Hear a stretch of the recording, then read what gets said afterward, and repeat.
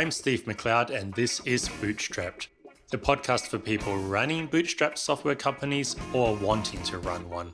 I run two bootstrapped software products, Feature Upvote, which lets your customers vote on ideas to improve your product, and Sabre Feedback, which offers a feedback widget you can add to your website.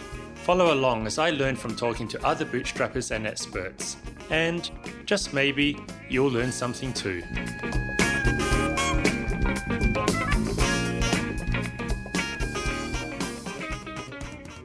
I'm joined today by Craig Hewitt, founder of Castos, a podcast hosting and analytics platform.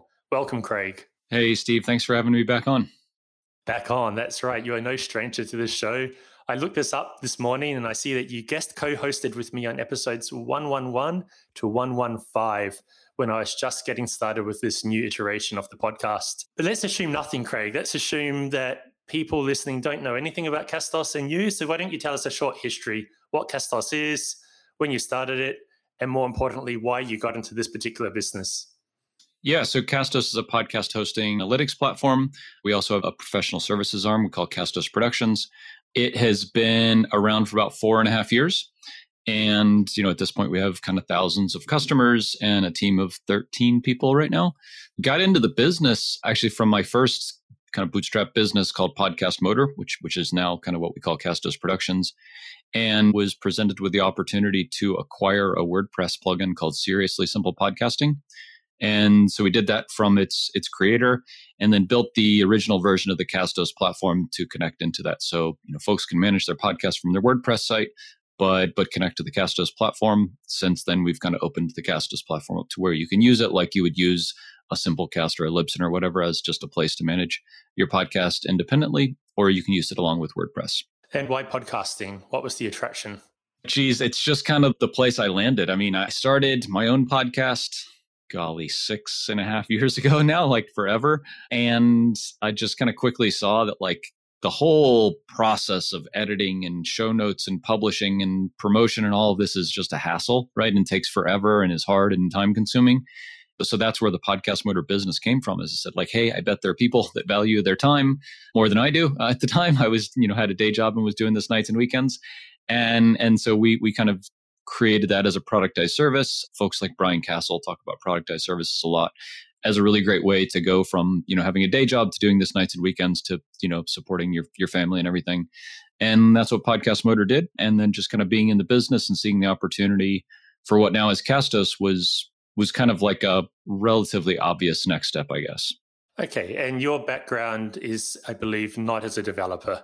Correct. What are your skills that you brought into the business?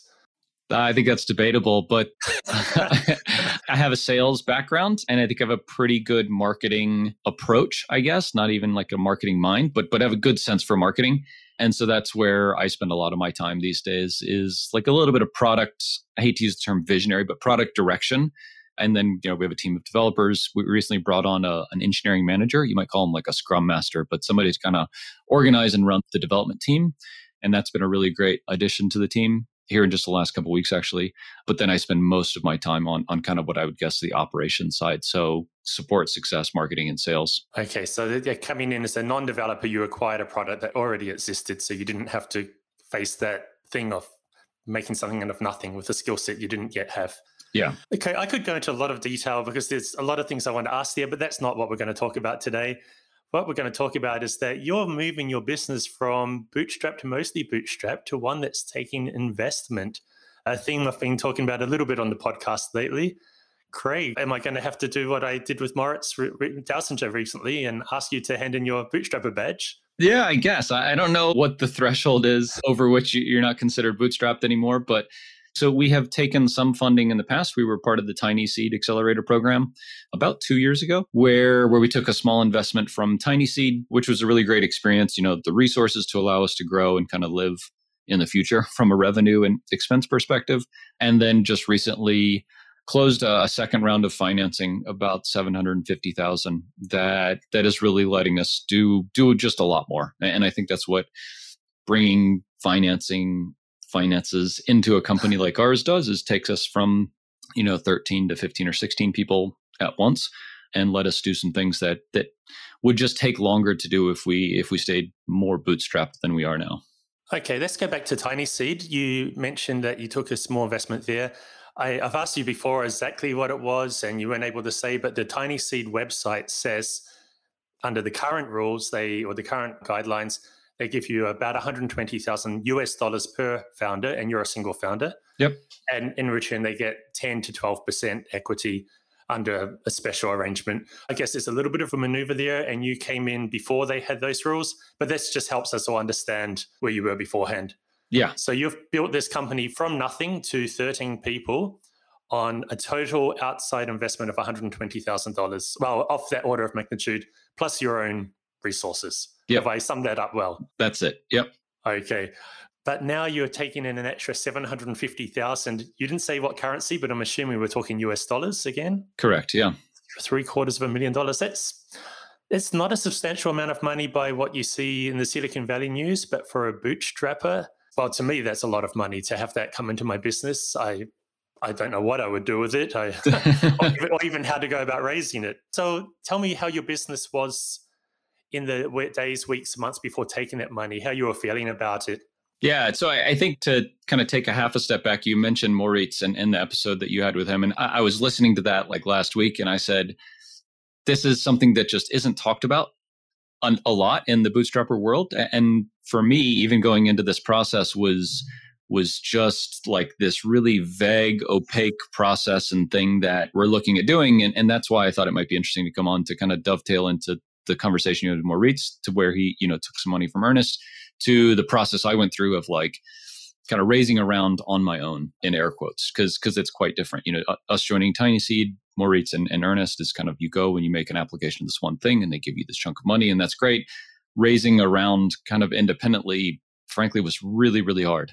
And I was surprised that it was so hard, but I think that's just how it is. Like it's a big kind of sales process, right? Of you and your team and your vision and the company and the product and the traction you have to people who think that you can do a lot more with those funds than you can do without them. And that's really kind of the whole premise of the thing, to simplify it. But to your question, like going into the process of raising the money, we were definitely still growing. We were profitable for a lot of last year.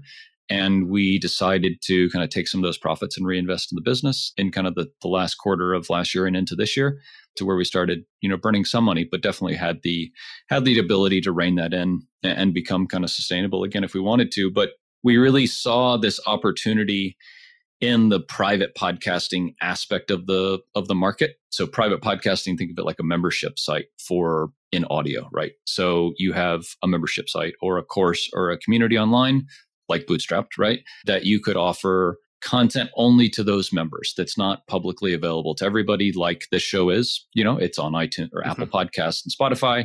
A private podcast is only accessible to certain individuals. And so the applications we see of that are to that, we call it the maker community, right? So people with courses and online communities and membership sites and things like that, but also for companies who want to offer podcast content internally to their employees. So think about like continuous development, learning, education, employee engagement, sales enablement, all this kind of stuff. Companies are increasingly, I think, tired of Zoom calls and having their employees be kind of strapped to their laptop. And so we use a term, and we hear our customers use this term a lot, of like a step away experience, right? So companies want their employees to be able to engage with their content in a way that's like mobile first, on demand, and they can consume it, anywhere and anyhow, anytime they want.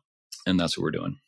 So for example, a CEO of a small company or a medium-sized company could record a weekly summary of like 15 minutes and put it on a private podcast, and everybody listens, rather than everybody having an all hands meeting type of thing. I guess that's what immediately comes to mind as a possible use. Exactly. Yep. Okay. You used a bit of terminology earlier on. You raised around, and this actually might not be, the meaning of this might not be apparent. What does it mean to raise around? Is it money from more than one investor? Yep. Yeah, I guess. Yeah. I guess that's just the term I've always heard. And so that's what I use. Yeah. Around, in our case, we had a combination of individuals, a couple of corporate investors, like strategic investors, I would say, and some of the Tiny Seed investors participated as well. Okay. Where I come from, a round is when you buy everybody at the table in the pub drinks. Right. This round's on me. So that's what I was thinking of. To raise a round is quite a different meaning here. Hey, are you allowed to say who the investors are? Is there anybody notable, or is that private, confidential? Yeah, I mean, on the corporate side, we can say that the two kind of corporate investors were Yoast. So Yoast SEO, really popular WordPress plugin for SEO, and Automattic. So kind of the parent company of WordPress and the company behind WordPress.com. Oh, and how on earth did you manage to pitch to them or get them involved? Just from people I know, honestly, like, just been in the space so much and talking, and really, I think like kind of being open with a lot of people in the investing and in the kind of private equity world and in the WordPress world, and kind of just chatted with them openly about where we are and what we're looking to do, and the opportunities kind of unraveled from there. Okay, and the other investors are all private individuals? Yep. Okay, and you said a total of $750,000. Are you able to say roughly what proportion of that was corporate and what wasn't? I can't. No. Okay. Yeah. What do you intend to do with the money? Yeah, so it's all swimming pool. buy some rounds. No, I mean, one of the things that we're doing right now is hiring a sales team. So, and that's really the big drive of all of this, and the premise under which we raise the money is we see this opportunity in the private podcasting space, both for the maker crowd and for the corporate use, and we want to put as much behind that as we can, and the product is already there, and we've mostly bootstrapped our way to getting the product where it is. And we have a lot more work to do on that. But that is all kind of, the pieces are in place there, and it just takes time to do that. But really, we need dedicated salespeople to focus on moving this forward. And that's the big part of what we're doing with the money right now is hiring, in the process of hiring 2 account executives, salespeople, and really building out the sales process and pipeline and all of that, and really kind of starting from almost scratch, which is cool but challenging. Mm-hmm. Is this intended to be the first of several rounds of raising money, or you're hoping to keep this as the only major investment you take? I don't know, to be honest. Yeah, I mean, I think that for the same reasons we wanted to raise money right now is we think with this money, we can do more good for the company than if we didn't take this money. And that's kind of the bet or the premise. If this starts to show really good results, then I think the logical thing would be to raise more money and just do more good like we're doing, just amplify this path we're on or accelerate the path we're on. And so, if we kind of prove out the thesis from here, then I think we will raise more. And that would be kind of the smart thing for us and for our investors, is to raise more money to just grow the company bigger and faster along the same lines and along in the same way that we're doing it now. And I think that's the big thing, is raising the money. This is a big kind of friends and family kind of round. It wasn't like a priced round or anything. And so we have a lot of flexibility in how we run the company. I think once you raise another round or a priced round, like a Series A or something, you are pretty committed to running the company in a certain way and raising more money in the future and planning for an exit in a couple of years. At this point, that's not necessarily like how we have to do things. If that's not the way you have to do things, then what's in it for your investors? Are they getting payout already from profits of any that may exist, or are they thinking long term? In which case, what is long term? Surely they want their money back and more someday. Yeah. So similar to your conversation with Moritz, we raised the money via a safe note. So it's a pretty standard Y Combinator template that's, it's a promise of future equity at some kind of event, either when we raise a round, like a priced round, or if we were to sell the business. And so that's what the investors are looking forward to. One of those two things will certainly happen in the next, 5 years. Okay. If we're really successful at this and think that we can do more with the path that we're on, I think raising more money seems to make sense.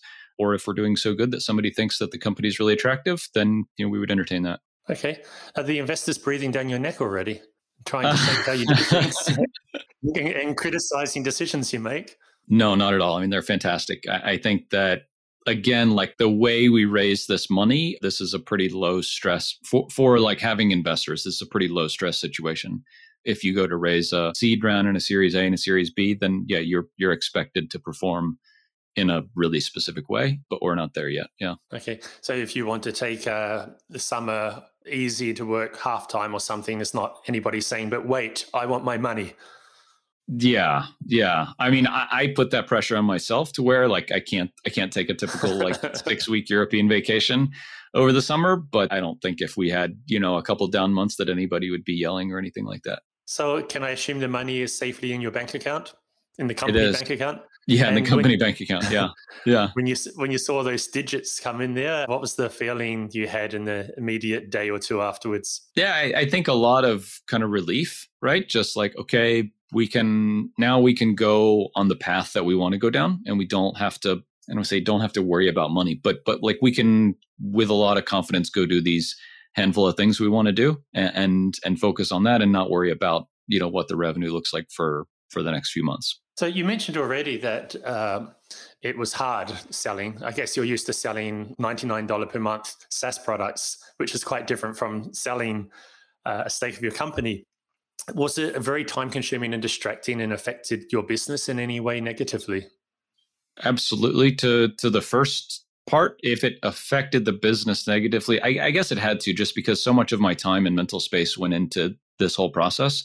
And the hard part really was, and again, I think Moritz touched on this, is like when, and like frequent co-host of the show, Ed Freifogel is a friend and kind of helped me a lot in this process. But it seems, and it was our experience that with raising the money, until you have that kind of lead person or lead investor that really is a signal to everybody else that like, hey, this is going to happen. Somebody with a lot of clout and a really strong reputation is bought in, that the rest of the people don't want to follow. And so it was surprising to me how much of a social signal and social kind of cat and mouse almost this is to where like, hey, yeah, maybe I'm interested, but who else is investing? Like you got that a lot.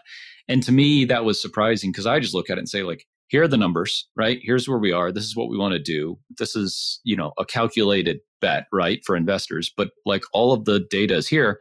And whether this person or that person agreed and invested shouldn't be the decision that a bunch of other people make. But that just seems to be how it is. And so the challenge was kind of getting over that first hump. And when you did, then the rest of it actually was quite easy. But getting that first, decent sized commitment was kind of a challenge. Was that one of the two corporate investors that was the one that led the others?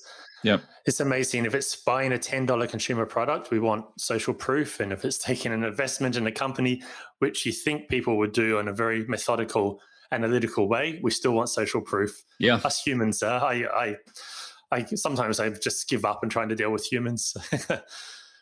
Yeah, that was a big lesson and something that like I would take forward, and anyone else, I guess, who's listening that's considering doing this is if you get that person that you can then point to and say, hey, we have Andreessen Horowitz or whatever, right, on board, then the rest is quite a bit easier from there. So in traditional days, and by which I mean not COVID days, I guess something raising this amount of money would involve some in-person meetings, but were you able to do that? Yeah, a lot of Zoom meetings, but really not a ton. I mean, maybe like 4 or 5 calls with one investor was the most, which I don't think is that much. Okay, and what were those calls like? Yeah, I think, at the beginning, it's a lot of, we put together a pitch deck, right, which is like 10 or 11 slides, who we are, what we do, where we are right now, and the premise of what we want to do and why we want to raise money and what we do with it. And do you send that to folks? And then from there, they say, yeah, I'm interested. We should talk about it. And then it's really kind of dissecting and talking through those slides and just giving a lot more background and rationale about why you think and believe the things that you do. And yeah, I mean, that was a lot of the process. And then, some of the investors want more information about your sales process and the enterprise that you're going into and kind of how the unit economics of the business work and things like that. And so, some light due diligence around the business happened in some cases, but it really was a lot of kind of what's the premise of what you're wanting to raise around, the details of that to various extents, and then like how does the business work from a financial perspective, and how would this change it? What about options you had? I don't mean investment options, but alternatives you had. Like this was not the only way you could have got money. Well, you could have also decided not to raise money at all and just try to continue to run as a bootstrapped basis. But what about other ways of getting investment in the money, such as debt or a one-off investment from somebody rich and who likes what you do? Yeah. Did you weigh these up, and how did you decide to go with the one you went with? Yeah, absolutely. So I think on the debt side, it's a really attractive offer for a lot of reasons. If you look at folks like Lighter Capital or Founder Path, Founder Path and those being kind of like revenue-based financing, Lighter Capital being a traditional like loan. The nice thing about that obviously is it's non-dilutive, right? So you don't give up a percentage of your company. We were fortunate that like we're a relatively mature company to where raising the kind of money we did, I didn't have to give up a big old huge chunk of the business. And so I don't know, kind of where that line is to where like giving up a relatively small chunk of equity for what to me is a bunch of money was a better deal than taking that as a loan that then you have to pay back. You retain all your equity, but then like some of that debt kind of goes to service the debt, especially in the early days. We kind of did some of that math and some of it's math and some of it's just a feeling, but felt like we could raise the money at such terms to where it made more sense than taking debt. I think the other thing is, for me, debt is really good if the return is really, really sure. Like if you've proven this paid acquisition funnel and you put $1 in here and you get $3 out there, but you need just more dollars to put the front end. That's to me where debt makes good sense because you're getting paid back in a really sure way in a really certain time frame. For us, this is frankly, kind of new. And so like it will take time and we don't want the time pressure of money on us to repay that debt right now. Okay. You mentioned one of those, so Founder Path, and the other one, sorry, I didn't catch the name. Lighter Capital. And you said one of them is revenue-based financing. What does that mean? There are a couple different providers that offer revenue-based financing. One of them is Stripe. So Stripe does this, Founder Path does this, and there's another really popular one that's escaping me right now. But they basically give you money up front and then take a percentage of all of your revenue over a period of time to get repaid. So if the business grows a lot, they're taking that same percentage and you pay them back faster. I think in some cases they can fix the time and then the amount that you pay back goes up and down depending on your revenue. As opposed to Lighter Capital, which is, hey, you pay 13% on this money and you pay it for 2 years and that's it. Okay. Hey, what about your team? Are you briefing them in on the whole process? If you're talking to me publicly, I guess your team also knows that you just landed $750,000 in the bank account. Has it affected the way they go about their jobs or their view of the company? Yeah, I mean, they joke with me a lot about like, hey, when's our team retreat? Are we staying at the Ritz? Those kind of things. But no, I think that like a lot of things, like try to be pretty open and honest with everybody about the business and where it is and things like this that we're doing to make the business more healthy. And yeah, it's been really well received. I think everybody is excited about the additional resources we have and what that can mean for the team, bringing on more developers, bringing on salespeople to drive revenue. Yeah, it's just, I think for a lot of folks, it's more certainty, right? A bigger company almost always is more stable. And that's what I think a lot of folks see with this. Okay. And nobody's saying like, Craig, about my wage, about my salary. Not yet. Yeah, not yet. I hope I'm not putting ideas in anybody's heads. Hey, I sometimes think maybe I shouldn't have done it that way. Perhaps perhaps this wasn't the best thing to do. Is that going on? Buyer's remorse, so to speak. Yeah, no, but only because, and I think we might have talked about this in a previous episode, and really it's like why we joined TinySeed is we just see this space as so dynamic and so much going on. Amazon announced last week they bought Art19, one of our competitors. I mean, and when Amazon is buying companies in your business and Spotify bought 2 or 3 in the last couple of years, we just say like, this is like a chance that we have to do something really special. And I want to do everything I can to maximize the chances of that being really special for me and now for our shareholders, for our team members and everything, and for our customers. So I just think that as opposed to like I have a friend that runs accounting software. Hi, Paul. Paul runs less accounting. Like Paul is going to run less accounting and it's not going to change like forever, Yeah. And feature upvote, right? Feature upvote. Yeah. I mean, how much is the market and the dynamics of that business is going to change in the next 5 years? Maybe not a lot, right? Yeah, Yeah. yeah, Partly and why I you were product. you were pretty intentional about that. And so I think like Yeah. if we were in that space, I would absolutely have, made it more of a lifestyle business, and, I could make the money I need to make, and it's just this cash cow kind of thing. And I work 20 hours a week and all that. And we're just not in that business. And so like we kind of owe it to everybody to take this as seriously as we can. Not to say that bootstrapping doesn't take it seriously, but if you have the chance to get more resources in a company and it doesn't kill you emotionally or financially, then for us, it was a smart move at least. Craig, we've got a few minutes left, and I'm going to switch to a different topic. I'm going to use this as a chance to talk to you as a podcaster, to a person who runs a podcast hosting and analytics platform. So, and I know it's been done to death, but I'm curious how COVID has changed everything. Like myself, I think I saw a drop off in listens in the first weeks or months after COVID, but that's kind of, I can't really tell because I don't look at the big picture, but it kind of seems to have steadied itself. But what did you see as the person who owns a podcasting company? What did COVID do to the industry? Mm-hmm. To the industry, on the listener side, we definitely saw that, right? That to shows like this and to like mine, listenership went down for the first few months, like maybe 6 months. But shows in genres like comedy or news, certain kinds of news, listenership went up a lot, right? So people's listening behaviors changed a lot. On the publishing side, and for us, like our customer side, things went up quite a bit at the beginning, leveled off in terms of, number of new trials and things like that. So like went up through the first few months, leveled off, and has really been pretty steady since then. Not in the last couple months, but maybe in the quarter before that. So the first quarter of this year and around the end of last year, we saw quite a bit of like people tightening their belts. So being really kind of fiscally conscious, more so on our services side, which are, in the hundreds of dollars a month kind of range. And so I think people, taking a look at their expenses really happened then. Yeah, but I think that generally the thing we see is everybody realizes they're not going back to life as normal anytime soon.